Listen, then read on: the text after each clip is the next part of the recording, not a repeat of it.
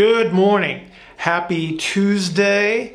It is a great day. I had to come in to the Purple Room for a little bit today, so I thought I would just shoot the video from here. So I brought the travel edition of Neuro Coffee, and it is perfect. So I've been going back and forth on email with Eddie from Germany. Eddie's an osteopath in Germany. And we've been discussing how we would utilize half kneeling positions or split stance positions and how it would affect the orientation and behavior of the pelvis. So I thought I would shoot a video and sort of break down the half kneeling position a little bit more in detail than what we've been used to. And hopefully it'll answer some questions that you may have as to how you're going to implement this in half kneeling or split stance activities to achieve the outcomes that you've been seeking. So I have my pelvis set up here on the stool in sort of a split stance orientation or half kneeling orientation, so we can manipulate it a little bit easier and show you some of the positions that are very common in regards to execution of certain activities in half kneeling or split stance, or some of the things that you're going to see in your athletes or clients. And one of the most common things you're probably going to see is you're going to see people assume this half kneeling or split stance orientation with one hip higher than the other.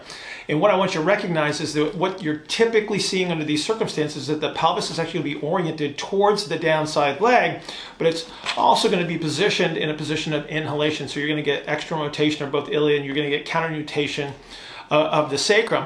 Now, what this does is it creates a descension of the pelvic diaphragm. So this is a very low pressure situation inside the pelvic diaphragm, which pushes some of the effort towards the extremity musculature, which is one of the reasons why you'll see people complain of quad tightness in a split stance or half kneeling position, or they'll complain about tightness in the front of the hip, or they'll complain about anterior knee pain, because they're placing more demand on the extremity musculature. This increases pressure and tension at the joints, and so that might be what they're actually sensing.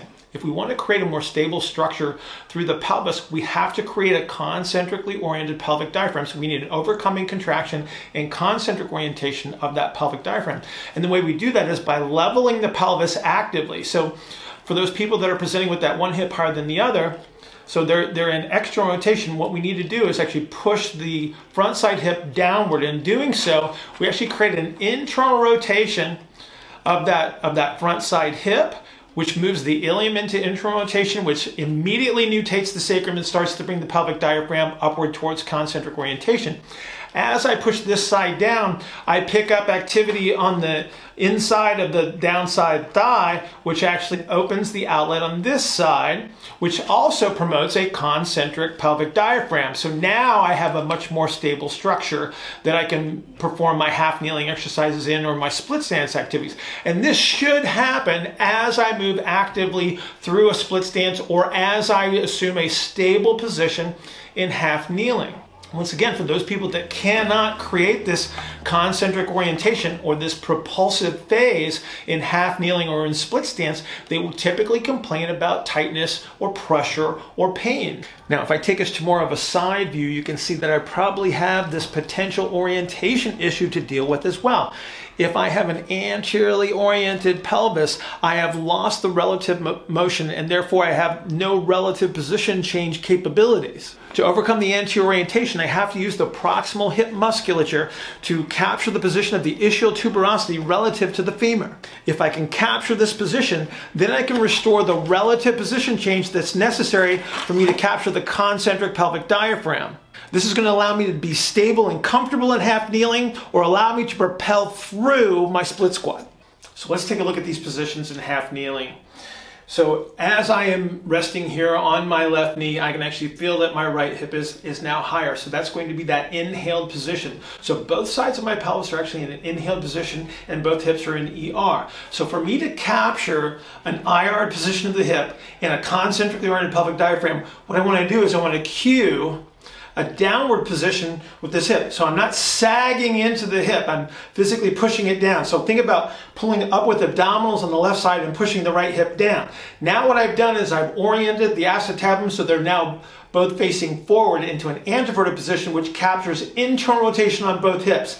Now, here's the kicker. I have to make sure that I'm maintaining the position of the ischial tuberosity relative to the femur first. If I don't do that, I don't get this relative position change and I can't capture the IRs. I'll stay in ER, and those are the people that are going to complain about tightness in the front of the hip, tightness in the quad, or knee pain on either knee. This is one of the reasons why this half kneeling position is so important, is because it's going to transfer to all of my split stance activities. If I cannot capture the maximum propulsive position in half kneeling, the chances of me capturing in a split stance are minimal. Keep in mind, there are some clients that are not qualified to be in half kneeling, nor are they qualified for split stance activities. Your goal under those circumstances are to recapture the intentional anterior and posterior orientation of the pelvis. This assures that I can maintain position of the ischial tuberosity relative to the femur, which gives me the capacity to restore relative positions within the pelvis.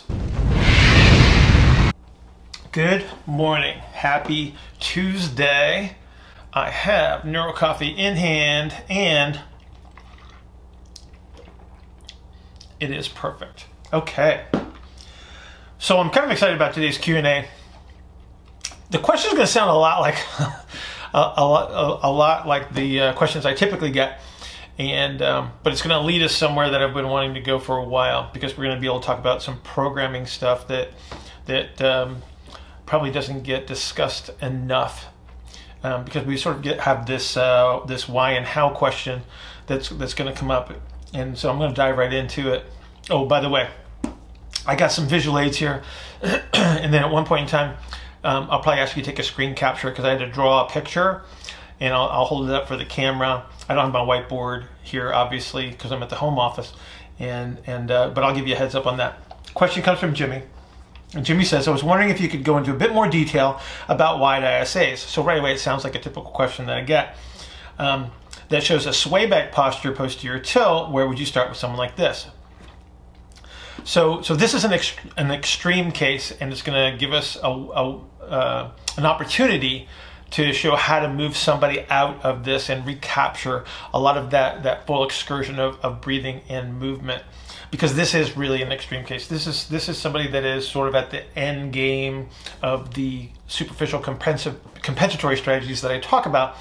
And so let's create that representation first. I'm going to grab the pelvis, as I usually do.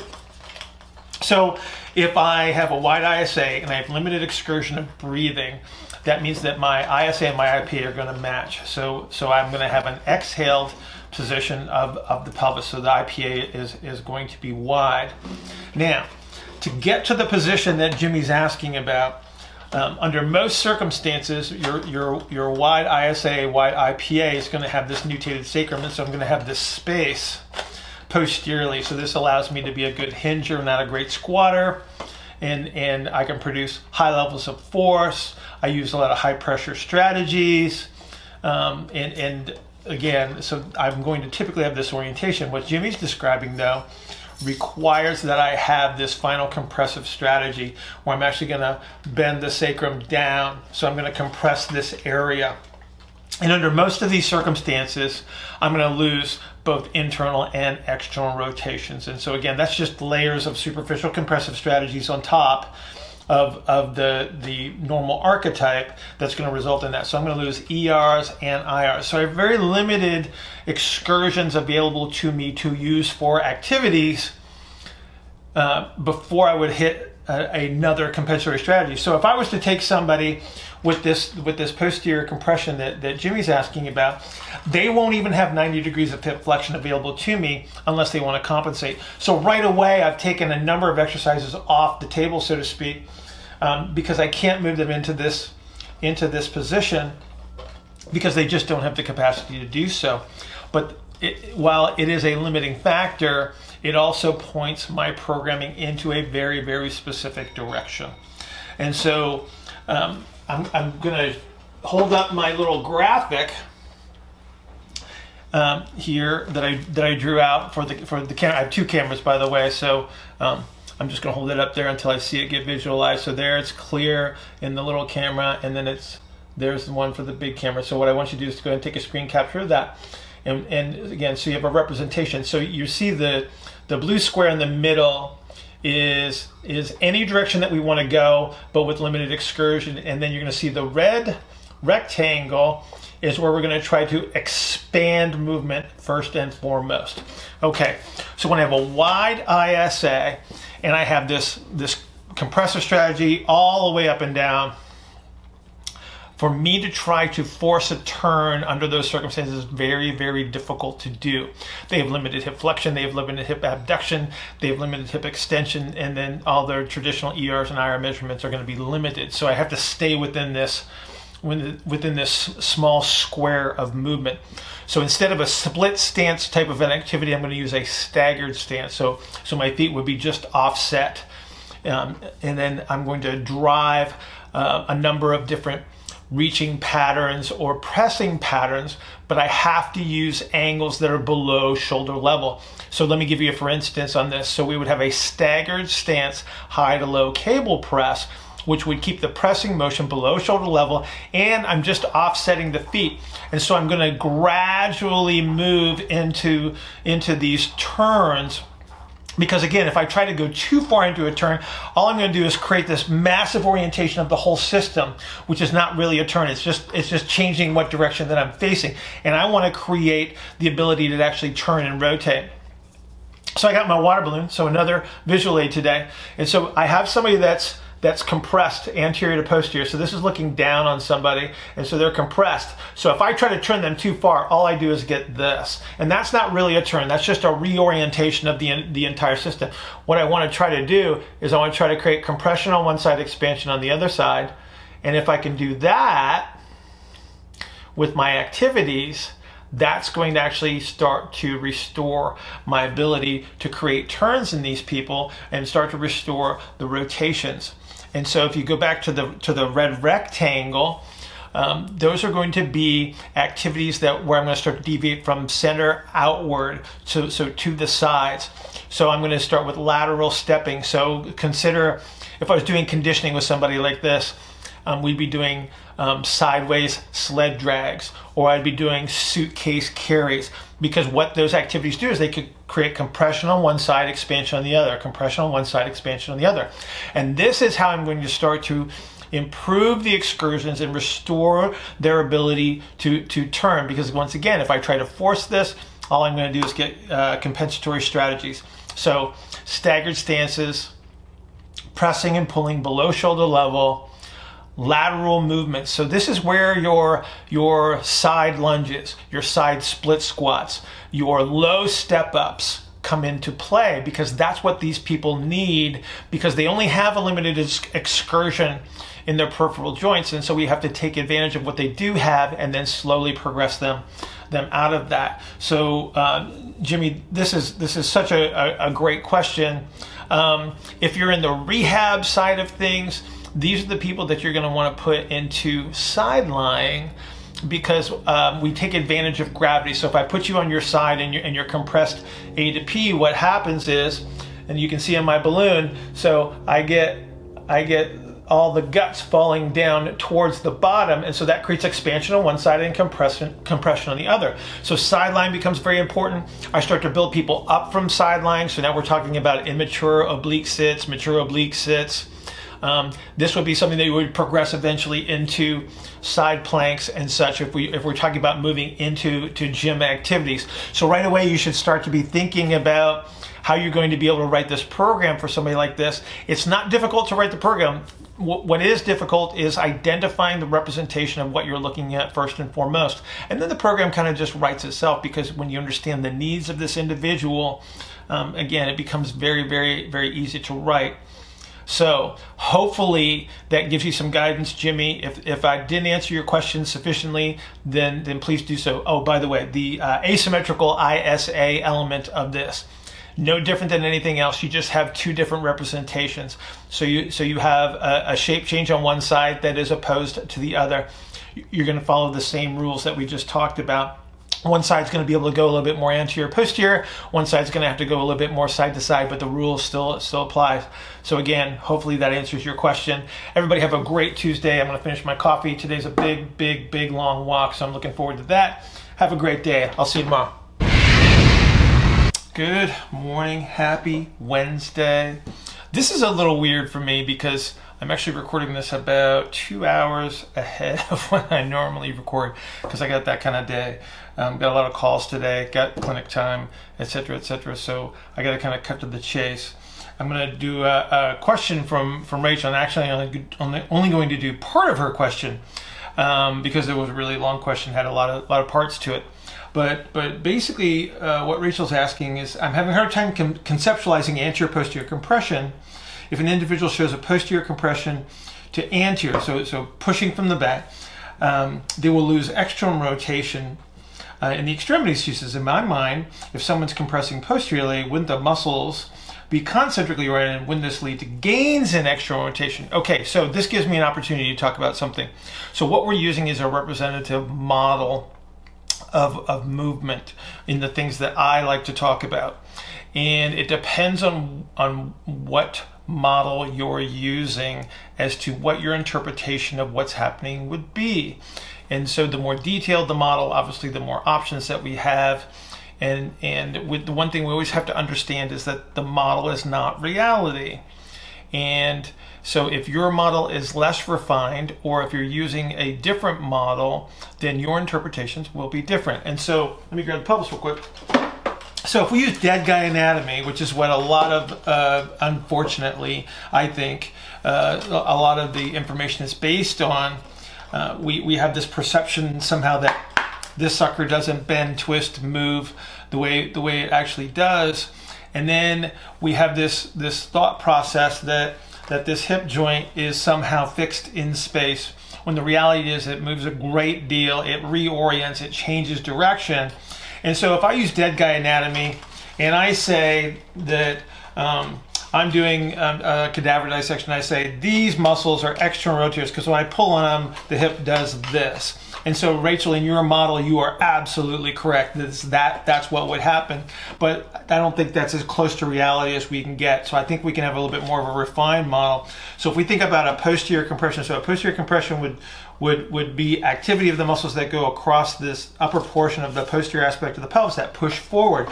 And what that actually does is it changes the direction of the acetabulum. So the socket actually changes its direction. And so if I change the direction, so if I compress here and I change the direction of the acetabulum, what happens is I pick up internal rotation and I lose external rotation. So that's what we're talking about when we're talking about these compressive strategies. So every compressive strategy either reorients or changes shape or has some other influence that produces an outcome. And the more understanding we have in respect of how this thing actually can move, so we have to refine our model. We can't use the dead guy anatomy as our representation like most books try to do, and then they try to resolve these things, and now we have this massively confusing model with multiple rules and no foundational principles. If we take this same concept up into the thorax, okay, where I have the traditionally upward rotation of the scapula, that is a posterior compressive strategy in the thorax. That reorients the glenoid and it produces an internal rotation element. So through that middle range of overhead reach, that's why that would become an internally rotated position that we would use as we talk about moving through inhalation to exhalation to inhalation. Again, we're talking about that posterior element. So I appreciate this question so much because I know there's a massive amount of confusion as to why these things exist. What it comes down to is evolving your model, adding detail, layers of detail. It doesn't matter where you start. You're not right and you're not wrong. All models have limitations, and that's the one thing that we need to understand. It's just how much detail can we superimpose onto what we already know. So Rachel, take what you're already thinking because you're not wrong under certain circumstances. But now you need to add to this model and say, okay, if I compress this, now what happens, with an understanding a little bit more about what the options actually are within a little bit more of a realistic model. We're never going to see reality. We always have to use a model because this is a really, really complex concept. And when we talk about movement, And so hopefully that answers a little bit of your question. I apologize, I had to rush today, but I got a lot of stuff going on this morning. You guys have a great Wednesday. It is the gorgeous one's birthday today. And one of the best things ever, she forgot it was her birthday today. So I love that. And that's one of the reasons why I married her. So you guys have a great Wednesday, and I'll see you. Good morning. Happy Friday. I have Neuro Coffee in hand, and it is perfect. All right. What a fabulous week. So this has been a great week. Got a lot done. Very, very busy, which is actually kind of cool considering the circumstances that we're all dealing with. So I'm feeling pretty good about stuff.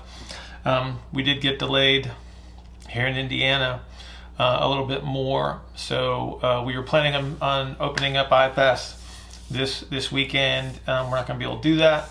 So we got another couple week delay, but that doesn't mean we can't be productive and can't be successful. So let us rock on. I do have a question that I've been holding for a while.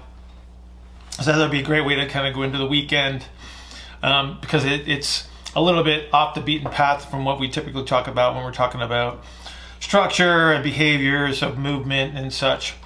And this question comes from Carmine. And Carmen says, I appreciate the content you've continued to put out during these times. So thank you, Carmine. I have a question in regard to your model. George Box said, all models are wrong, some are useful. What would you say are the limitations of your model, and how do the limitations of your model influence your decision making? So thanks, Carmine, for this. This is really, really good. And thanks for mentioning George Box, because it is now standard operating procedure to mention George Box in every circumstance where we're talking about models because of that quote. So I love that quote.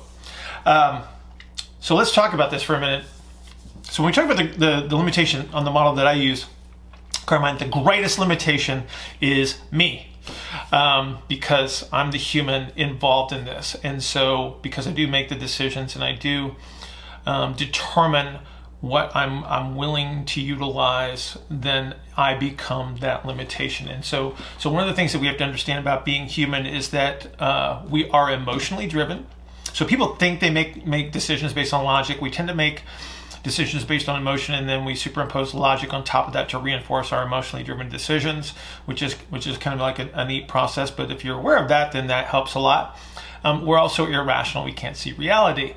And so we have to rely on modeling. So everything that we do, everything that we visualize or think we understand, it tends to be a model, because the complexity of reality is probably too overwhelming for us to even recognize or understand. And so even like your vision, the things that we physically see is merely a modeled representation, because it's just way too complex to take in that detail.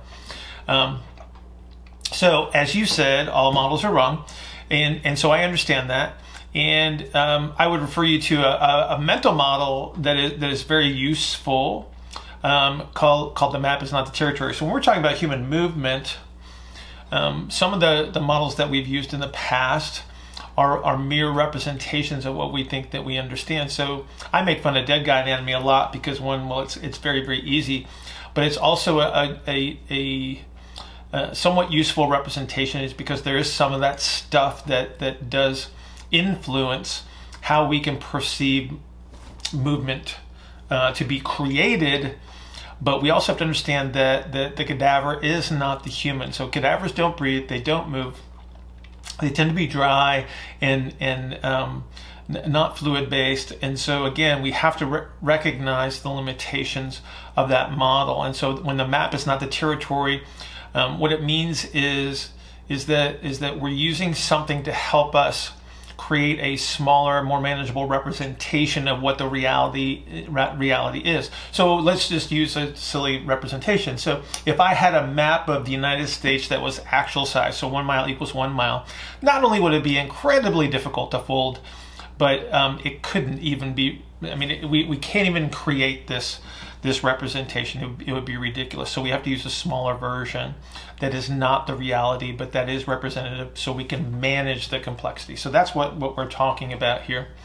As a human, there are certain things that I value, there are certain things based on my experience, and there are certain things that I'm capable of seeing that limit what I will be able to take in. So what I see as salient or what I see as important is different from everybody else.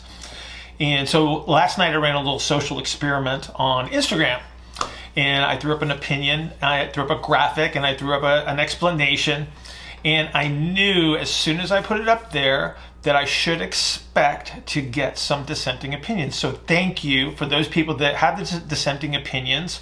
I truly appreciate your participation, because you actually fulfilled my prophecy, which was that I was going to get some blowback on that. So I knew it was going to happen, because people will only take in certain bits of information. So even if they were fully informed, even if they read the entire explanation of what I was talking about, they saw it through a limited lens. And so then they reacted emotionally, and they responded appropriately based on those circumstances. So that was awesome to see. So I do love dissenting opinions. They're valuable opinions, because even though they're incredibly wrong and misinformed and emotionally based, they are useful to help us check our own work. And so again, I do value that. And so then I have to take my experiences into consideration too. And so let's just say that you work with developing athletes, young developing athletes, and then another guy works with high-level professionals, and you're having a discussion. You're going to speak through those lenses, and so you might actually have disagreements as to what is most valuable in developing an athlete, but you're only speaking from your experience, and you're speaking from the information that you see valuable. But this is why we see these silly arguments on social media about certain things. So there was one on Twitter not too long ago where there were people talking about return to play aspects and what you had to measure and what was important. And so you had a group of physical therapists that do the return to play conditioning, and then you had some strength conditioning coaches that do some of the end elements of that return to play. And they're speaking from their own experiences. And so of course they're going to have disagreements as to what needs to be measured and what needs to be valued. If you branded yourself a manual therapist, manual physical therapist, you're going to see through that lens. And so, of course, then your arguments are going to be based on that. I have cognitive biases, just like everybody else does, that prevent me from accepting information. I also seek information to confirm my biases, because I am human. That is just one of our behaviors. But again, recognizing those facts helps me sort of get over that to some degree, but I always know that that's going to exist.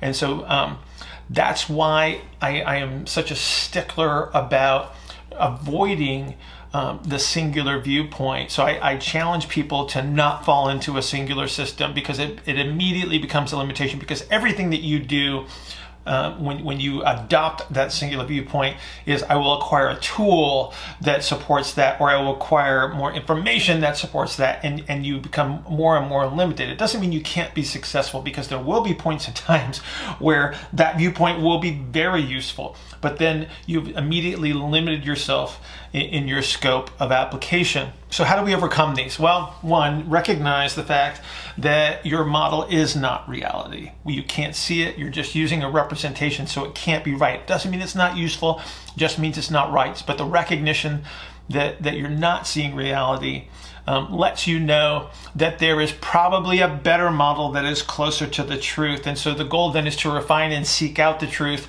and to continuously evolve your model. So don't get stuck in one place when you're developing the model. Try to avoid the emotional reaction to opposing viewpoints and other models. Not all opinions are valid, and I totally agree with that, but we can leverage the opposition to our advantage. So again, if I get a dissenting opinion that I don't agree with, and I recognize that they're just not fully informed, or they're ignorant, or they're naive, or they're just merely reacting emotionally, I can still use that to my advantage. I can still leverage that information to allow me to check my own work, or allow me to identify it. Is there a gap in my reasoning? Is there a gap in my thinking? So I do take those things into consideration, but the goal is to not react emotionally, because once you do that, then you're immediately blocked from accepting any new information. Get comfortable with the gray areas, get comfortable with not knowing, and understanding that the complexity that we deal with reduces our ability to predict things. And so we're always playing off of probabilities, but our experience and time and influences allow us to narrow those probabilities over time, and that's how we get better. I have friends that are really, really smart, really creative thinkers, and then I have also friends that are not in the same environment that I work in, and so I consider them my naive experts. So they're really, really smart people.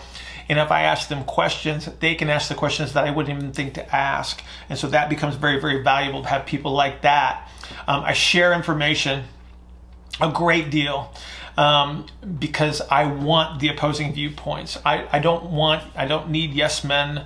I just need people that are good thinkers, that have other viewpoints and other experiences, because I can't know everything. I can't be involved in every environment, and so I can't have all the answers, but other people have other answers that might be assisting me in evolving my model.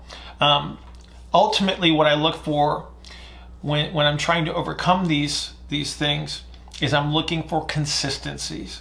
So when I intervene, or when I'm evolving a process, or I'm asking questions, I'm looking for the consistency in the outcome, because that's the closest thing that I can probably get to truth and reality. So I see the same thing coming up over and over and over again, then I can start to reinforce that in my model to some degree. But this is what science is. So this is where we do the experiment. So we experiment, we see what happens. We experiment, we see what happens. The more times you see the same thing arising, so when I see that consistency, those are the things that I start to intertwine and contribute to the evolution of the model. And then finally, what I would say is remain patient. You've got time to evolve a model. But I say patience with a sense of urgency. So it's kind of like the duck on the pond. You know, you see the duck smoothly going across the water, but underneath he's kicking like crazy. And so always working, always trying to evolve, but understand that you need to be patient and let some of this evolution take place. So hopefully that gives you a little bit of a framework as to how I see this whole model perspective. I try to recognize my limitations, knowing full well that I am the greatest limitation on the evolution of how I model this complexity within the realm that I work, or the world in general. And so again, I hope that's helpful for you, Carmine. If it's not, please ask another question. I love this question, love talking about this stuff. So I will stop my rambling for Friday. You guys have a great weekend, and I'll see you next week. All right, happy Friday. I have Neuro Coffee in hand, and it is perfect as usual. Yes. Okay. So, quick question for a Friday. I got stuff to do, big day in business, as many of you know who have their own businesses. I got a message from Vic, and Vic had some questions about inversion, and he said, can you discuss the utility of the inverted positions, and what compensatory strategies would this be used for? And then he wants some examples. So the examples, I'm sitting behind the desk, so the examples are going to be descriptive of anything, and then maybe what we'll do is we'll try to shoot a video and throw up some of those examples in some other way, shape, and form for you, okay? So the thing that I want you to recognize is that not everybody needs to be inverted. Some people don't do well with inversion, and then there's multiple variations of inversion that will be successful depending on the idiosyncratic physics of that person. And so, but the way that I describe the utility of this is with the toothpaste tube. And so if I squeeze all the toothpaste into the top of the tube there, you can see that it's full. And so in cases where this would represent the top of the thorax, if we have an anterior posterior compression in the top of the thorax, you get a toothpaste tube that looks like that. So all the stuff gets squished down to the bottom. And what we'll see then is we'll see the limitations in shoulder range of motion if we're looking at this from the thoracic perspective. And in that case then, what we need to do is we need to increase the volume, the expansion in the upper part of the thorax. And it makes it very, very difficult because gravity works. And so gravity pushes air volume down. So air is affected by gravity just like everything else is. And so if we flip somebody upside down to a degree, what we can do is we can invert the airflow that goes into the lungs. And so if I take this person and I turn them upside down, this now becomes the bottom of the lung, and it makes it a lot easier for that air volume to get pushed towards the top of the lung, which is now the bottom of the lung if I'm upside down. Now, the thing you have to be careful of is that certain types of inversion are good for certain situations, and then they are actually in conflict with what you're trying to achieve in other circumstances. And then more inversion is not necessarily better. So because of the way that the diaphragm is shaped, the way it descends in many cases, for instance, if I take a wide ISA and I put them in some sort of prone inversion, I can actually magnify the problem under certain circumstances. If I have somebody that has extensive compression on the posterior aspect of the thorax, especially below the level of the scapula, a lot of these inversion techniques that require support on the elbows are actually bad choices because you're actually driving them into a compensatory strategy as you're trying to achieve the expansion, especially posteriorly.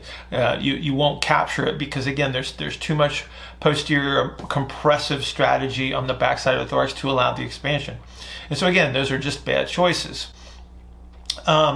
You'll see probably a greater success with prone inversions with your narrow ISAs under most circumstances because of the way that the diaphragm is shaped as it descends. It's just a more favorable strategy for those people. Whereas with the wide ISAs, starting them in supine, and I've mentioned this before especially if you go to the video where I did the 3 strategies that I use on myself, because I am one, you'll see that I start in supine. So that's probably where you're going to want to start inverting people in regards to supine. I would caution you against greater and greater inversion. What we're trying to do is just create a bias or a relationship where it makes it easier for that upper portion of the thorax to fill up with air, versus saying, oh, more is better, because all you're going to do is magnify the current strategy that they're already using if you're too steep. So take that into consideration. I hope that's useful. So again, you've got prone inversions, you've got supine inversions, and again, it's beyond the scope of this capability here of sitting behind my desk to actually demonstrate these things. But at least this gives you a little bit of a ballpark estimate of what you're up against when you're looking for inversion.